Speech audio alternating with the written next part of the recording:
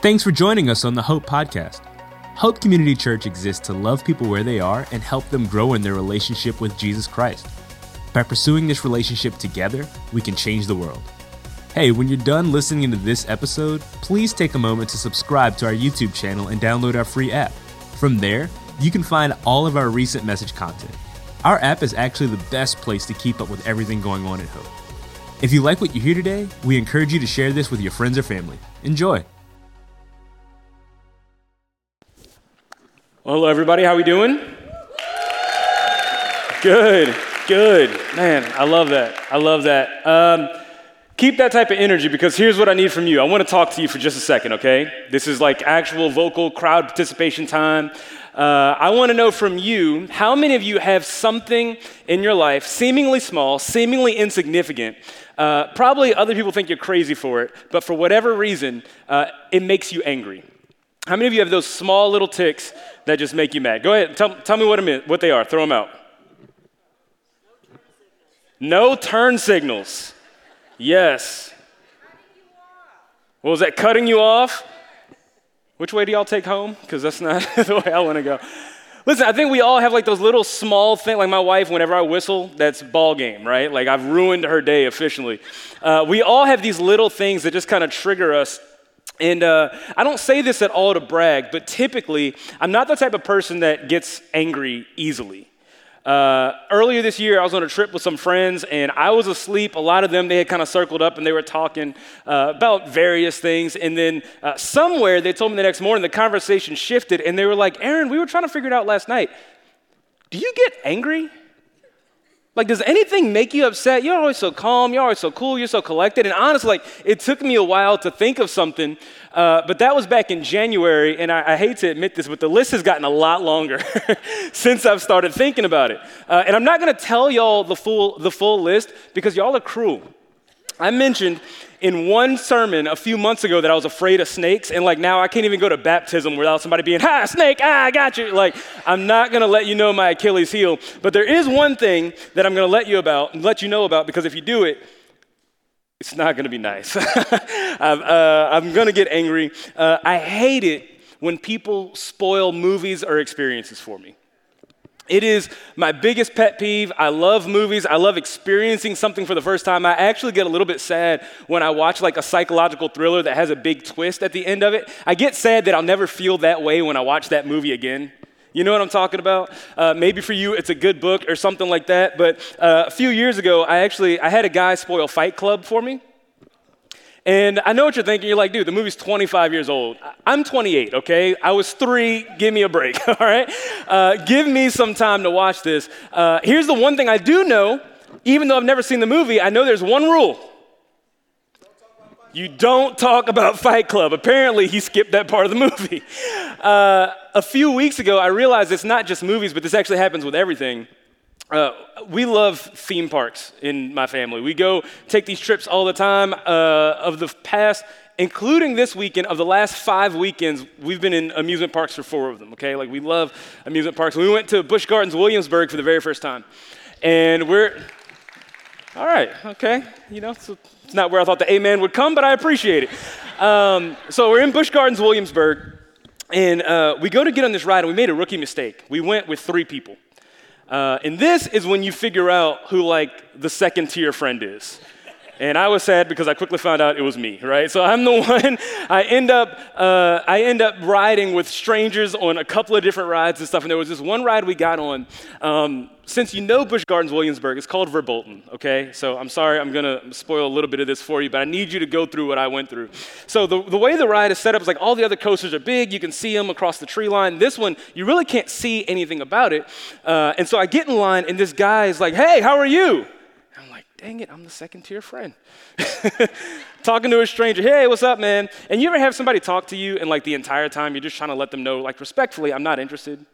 Like, I'm not going to tell you no, but like every time he says something, I'm like, "What? Word? That's crazy," right? And then I try to like look at my phone and pretend like that's the end of the conversation. So he gets, keep going. Like, this dude, we're playing 2 different games. He's playing tennis, I'm playing dodgeball. Like, I do not want to have this conversation. So we get into the train or the car or whatever, and we sit down, and he goes, "Have you ever done this ride before?" And I go, "No, I don't know anything about it." insinuating I want to keep it that way. And this guy goes, man, it's awesome. He's like, there's this one spot where you go in the dark and then the whole track, it drops from one level to the second, but I'm not going to tell you about it because it's amazing. So the entire time, all I'm doing is trying to erase this memory, but he won't let me. Like, this dude is commentating the entire time we go. He's like, here it is. Here we go. It's coming up. Get ready. Like, we're sitting there. I have a gift that I want to show you. This is actually what it looked like, me and him riding on this car side by side. He has a big smile on his face, and that's me. That's the way I look. That is our entire...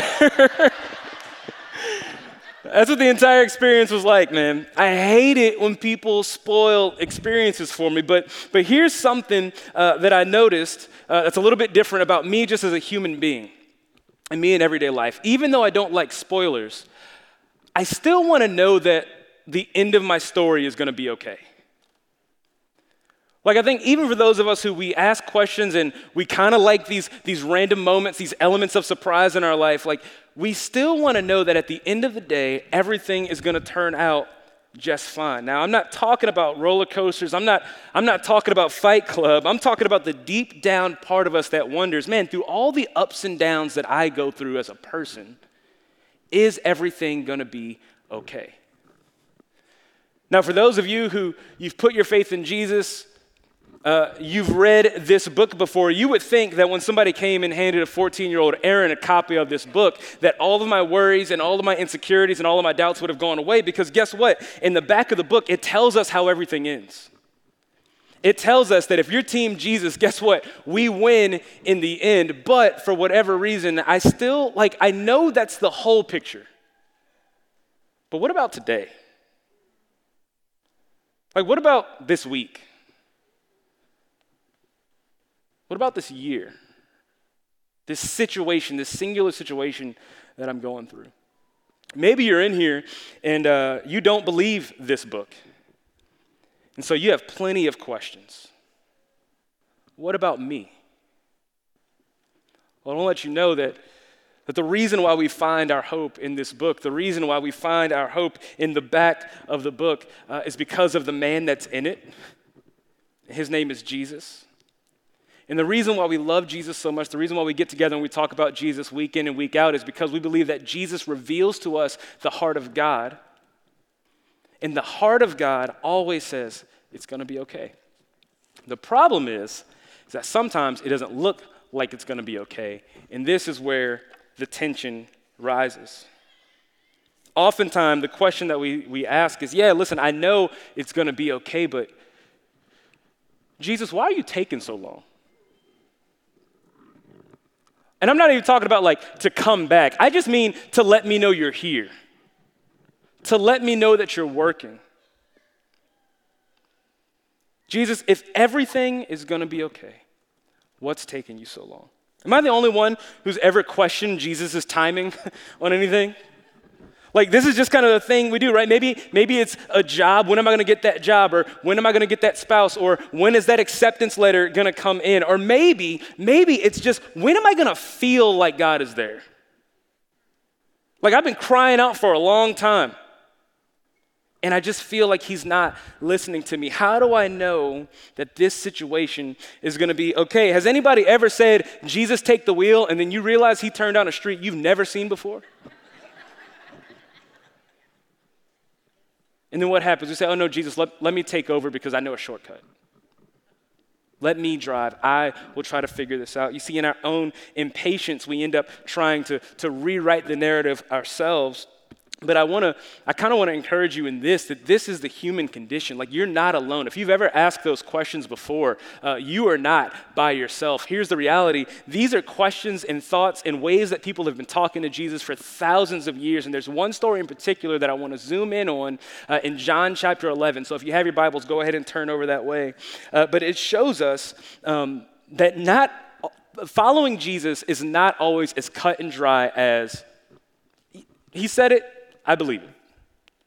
It's not always, hey, the story's going to end up okay, I promise, and then you just never worry again.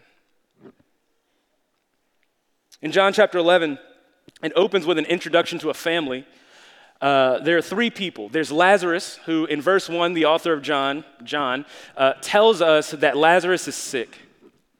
And then in verse 2, it tells us Lazarus, he has two sisters, Mary and Martha, and also Lazarus is sick. And then John, he gets to John 11:3, and he just wants to remind us one more time, hey, did I mention to you that John is sick? I'm sorry, that Lazarus is sick? Do you know that? Like he's using repetitive language to express to us, this guy is not just sick, he's sick. And it becomes very apparent very soon that Lazarus is dying. But then we get another interesting detail, one that complicates the story. It's the fact that Jesus was friends with Lazarus and Martha and Mary. In fact, it goes a little bit further. The Bible actually tells us that Jesus loved Lazarus and Martha and Mary, which makes the following actions very confusing. In John 11, chapter 11, verses 4 through 7, it says, when Jesus heard about this, he said, Lazarus' sickness will not end in death.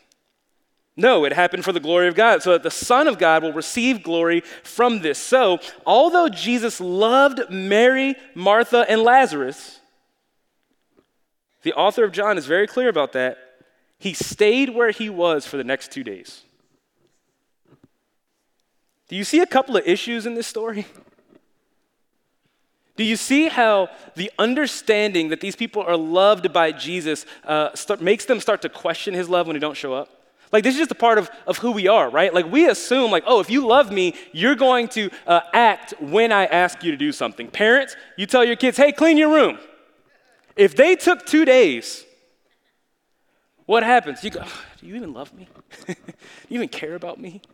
I thought you respected me. I want you to obey me, right? When people don't move when we expect them to, we question if they love us, and that's the same thing that we see that happens with Mary and Martha.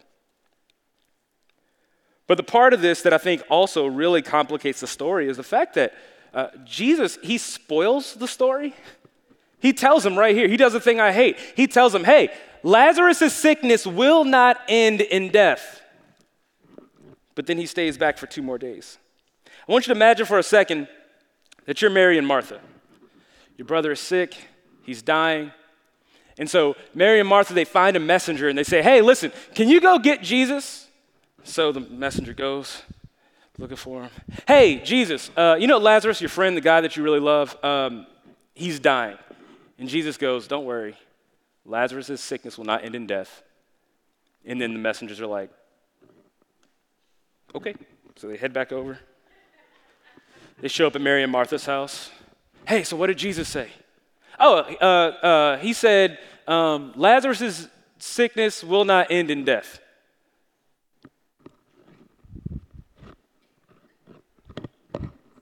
Well, where is he? Did he come back with, oh, we don't know where he is. But he just said, everything's going to be okay. And Mary and Martha, they go into this panic mode. And I think the reason why is because they heard the what Jesus was going to do, but they ignored the why and the how that Jesus was going to do it. And this happens to us. What did Jesus say he was going to do? He said, well, I'm going to make sure that Lazarus' story doesn't end in death. But why and how does he say that he's going to do it? He said, I'm going to do this.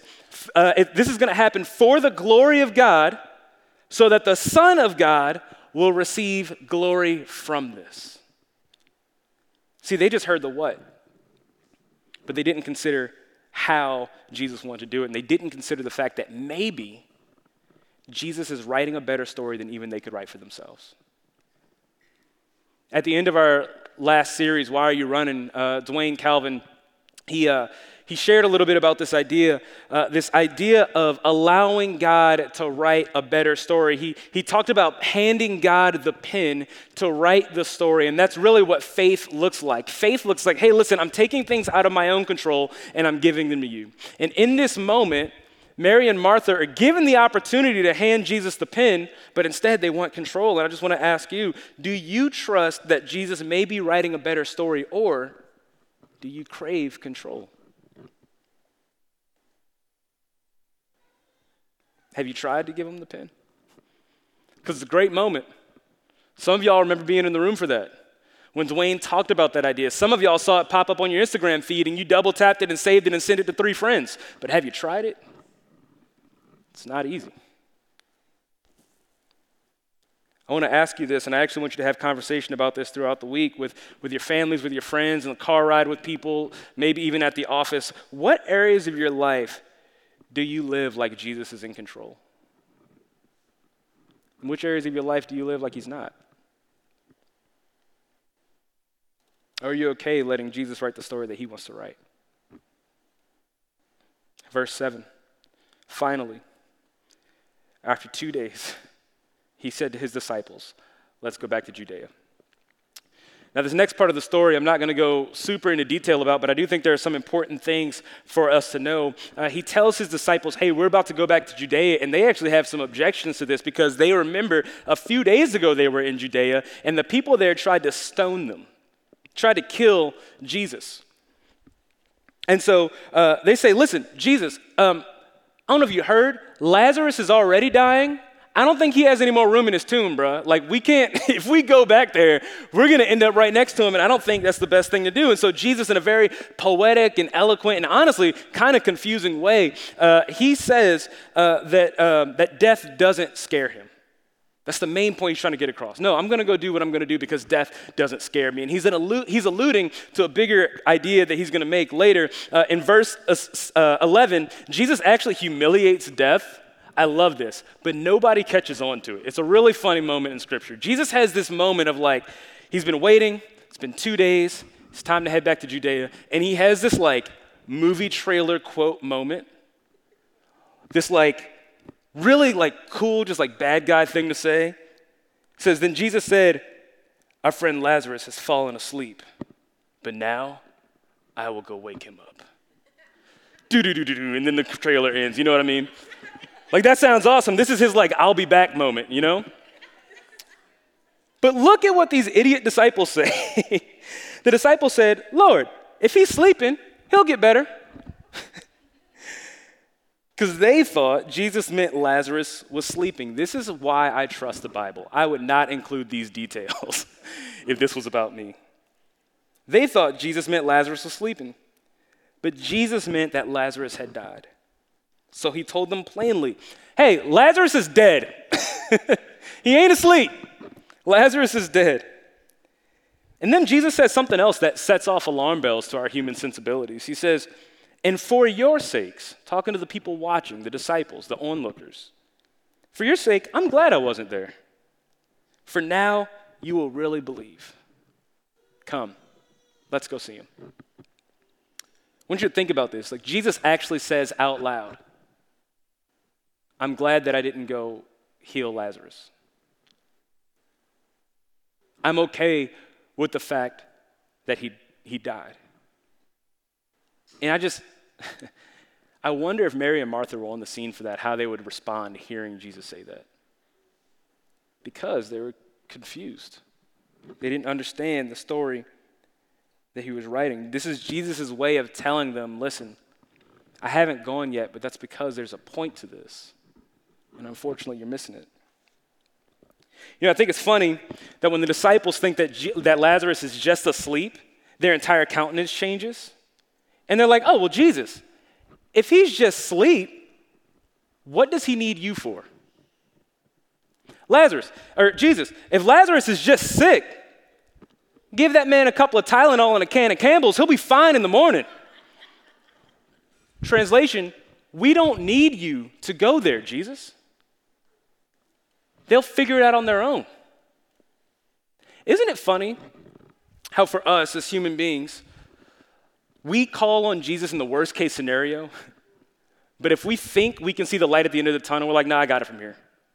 Does anybody else do this thing? You pull your phone out and you use the GPS and then like you get really annoyed because every 5 minutes she interrupts your music and stuff like that, you know what I mean? And then as soon as you get to the part of town where you're like, I think I know where I'm at, click. You turn her off and you put her down. Isn't it a shame that we treat Jesus the same way? Oh no, I got it from here, Jesus. I'll figure it out. And now we start to see the veil lifted on why Jesus left Lazarus to die. Because it's when Lazarus is in the tomb, when he's dead, that everybody goes, "Where's Jesus?" But I just wonder if when everything was okay, the question was, who's Jesus? Don't we live that way sometimes? Where is Jesus right now? When all hell breaks loose, where in the world is Jesus? Why was Jesus glad that Lazarus had died? Because otherwise, everyone would have missed the point. Maybe the reason why some of you have hit rock bottom is because it's the only place dark enough for you to realize that Jesus is the light of the world.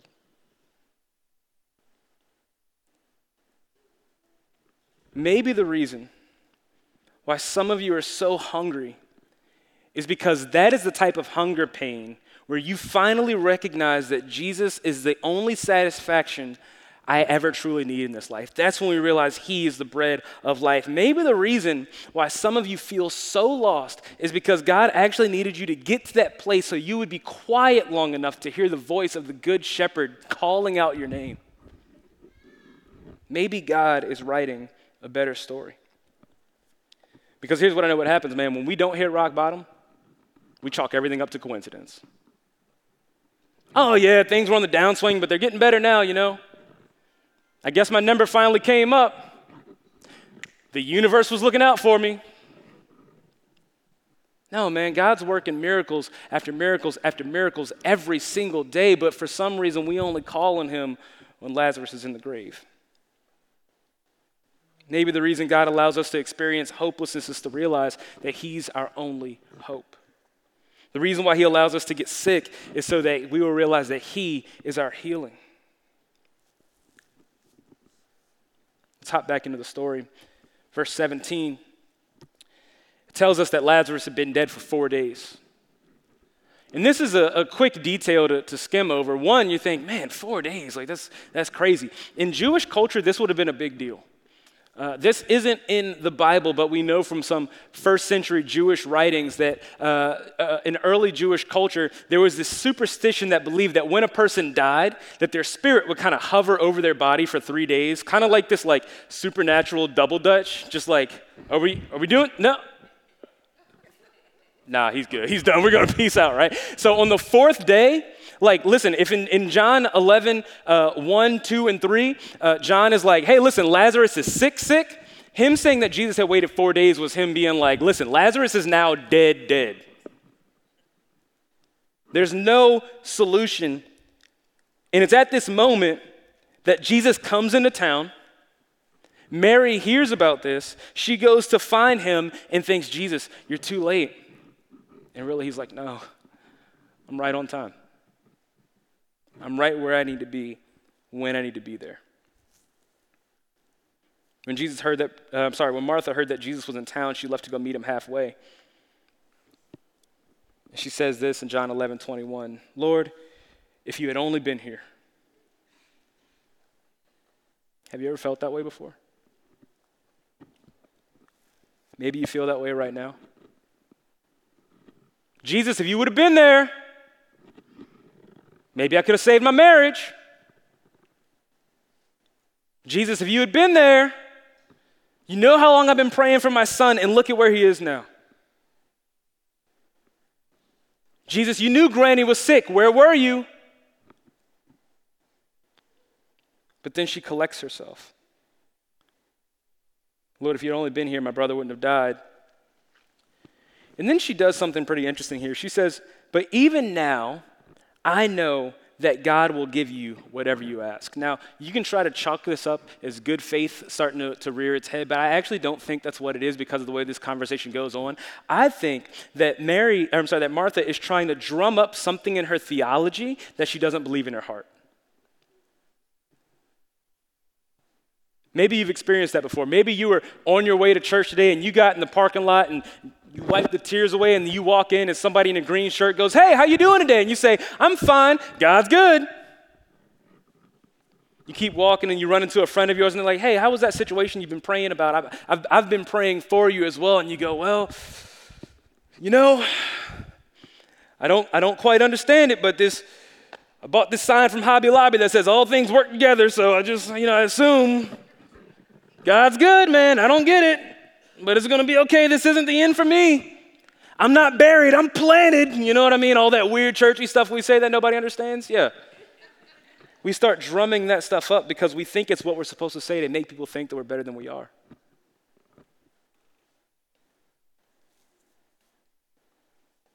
Martha knows what she's supposed to say, but she doesn't really believe it. What she's saying doesn't line up with how she feels. And can I just take a break to encourage you that if that's where you're at right now, it's okay. Can I encourage you with the truth that Jesus feels with you? Shortest verse in the entire Bible is John 11:35. It says this, it says, Jesus wept. It comes in the middle of this story, and it means that even though Jesus knows how this thing is going to turn out, he still cries and he still feels. Why? Because death has Lazarus in the grave, and Martha and Mary are in the chokehold of grief right now. You know what Jesus doesn't say? Man, Martha, get over it. Don't you know who I am?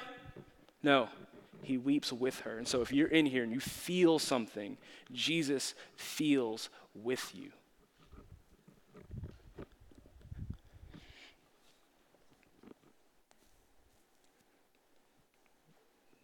Jesus starts talking to her, and then she goes back to her theology.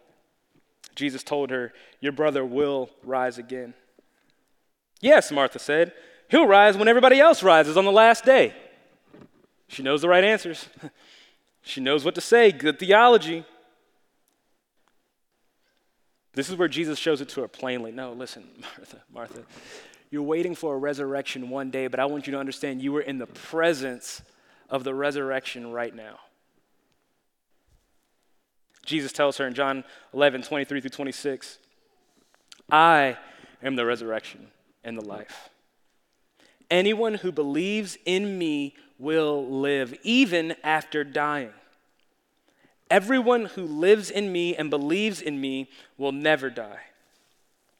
What's really fascinating about all these I am statements of Jesus that we've been talking about over the past few weeks and through the course of this series is that Jesus often uses a physical analogy to teach us a spiritual reality. No, see, you don't want bread. You're hungry for something deeper. No, yeah, you need light, but guess what? I am the light. Martha, you're asking for a resurrection. I am the resurrection. And guess what? What I'm about to do for Lazarus on a physical level is what I want to do for you on a spiritual level. And that message echoes throughout all of eternity.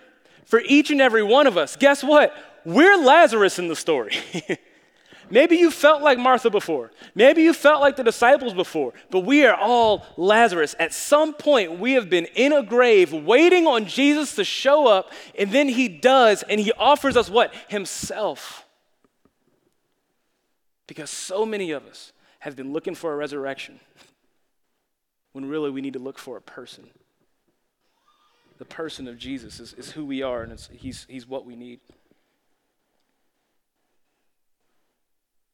I'm going to go ahead and jump ahead to the good part, the fun part of the story.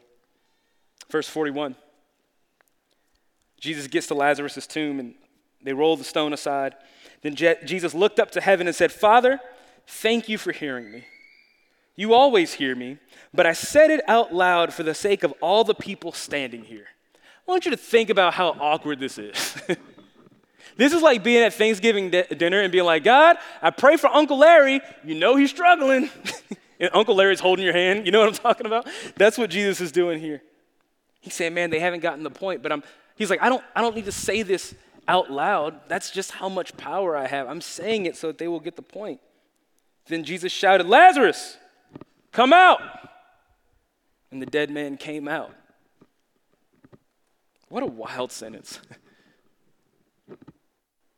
His hands and feet were bound in grave clothes, his face wrapped in a headcloth. Jesus told him, unwrap him and let him go.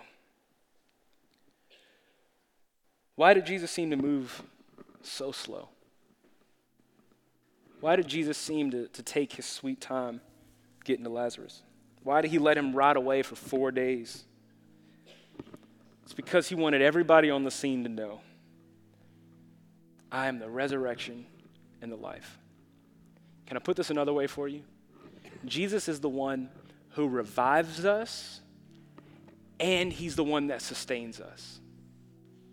What's so beautiful, man, he had plans all along of raising Lazarus from the dead. But what's so beautiful is that in the middle of the story, he goes, Martha, Mary, let me comfort you.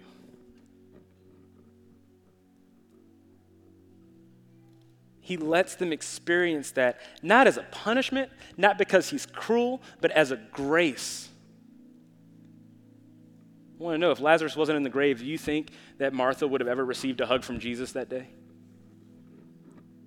Do you think she ever would have felt the safety of his arms? To cry in the arms of someone who actually knows what you're going through and doesn't just say, I understand, but they actually understand.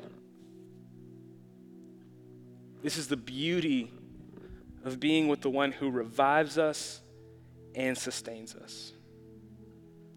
Jesus wanted them to know, I'm in control today.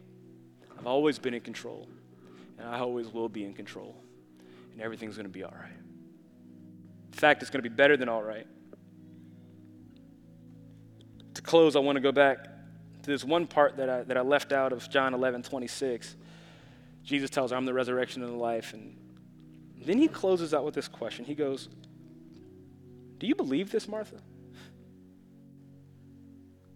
I know we've talked about all your theology already, but do you believe that I'm what you need? Or do you just know stuff about me? Martha, have you experienced me before? Or do you just know all the Bible trivia questions? I want to ask you that. Have you experienced the resurrection and the life of Jesus? This whole thing isn't about her theology. It isn't about saying the right words. It's not about putting on a brave face so that everybody will think you're a super Christian. No, this is about her heart. It's about your heart. It's about my heart. We sang these words earlier. I needed rescue. My sin was heavy, but chains break at the weight of your glory. I needed shelter. I was an orphan. But Jesus, you called me a citizen of heaven. When I was left unwanted, beaten down, crushed under the weight of my sin, Jesus adopts us into his family. When I was broken, you were my healing. Not the things I asked you for. Jesus, you were my healing. Now your love is the air that I'm breathing. I have a future. My eyes are open. Because when you called my name, just like Lazarus, I came running out of that grave. Jesus is the only one with the power and the ability to raise dead things back to life. And so we sang those words earlier, but I just want to ask you, do you believe it? Do you believe those words? Do you believe that the greatest miracle has already been done? Do you believe that the work has already been finished? Do you believe that the back of the book is true? Do you believe that even though you may not see Jesus right now, that he is working for your benefit, but most importantly, for God's glory? Do you believe that Jesus is the one who revives us and sustains us all the way through? You want to know how you can tell? You answer this question. Well, do I live like it? Do I live like it's true? Do I live like Jesus has won and now death can't touch me? Do I recognize that just like Lazarus, my story will not end in death? So your story, the one that feels like sin, the one you're addicted to is crushing you right now, it won't end in death. The grave can't win. Grief won't destroy you. It has been locked away. Death has been locked away, and Jesus has the key, and he does not plan on turning it over anytime soon. It's done. He has the final say. I want to invite you into something. You know, some of us, we know this is true because we've experienced it. I'm sure there are stories all throughout this room, all throughout our campuses, even watching at home. Maybe you're watching with a home group right now and you're surrounded by a bunch of people. Here's what I want you to do. And this isn't for everybody. It isn't. And that's okay.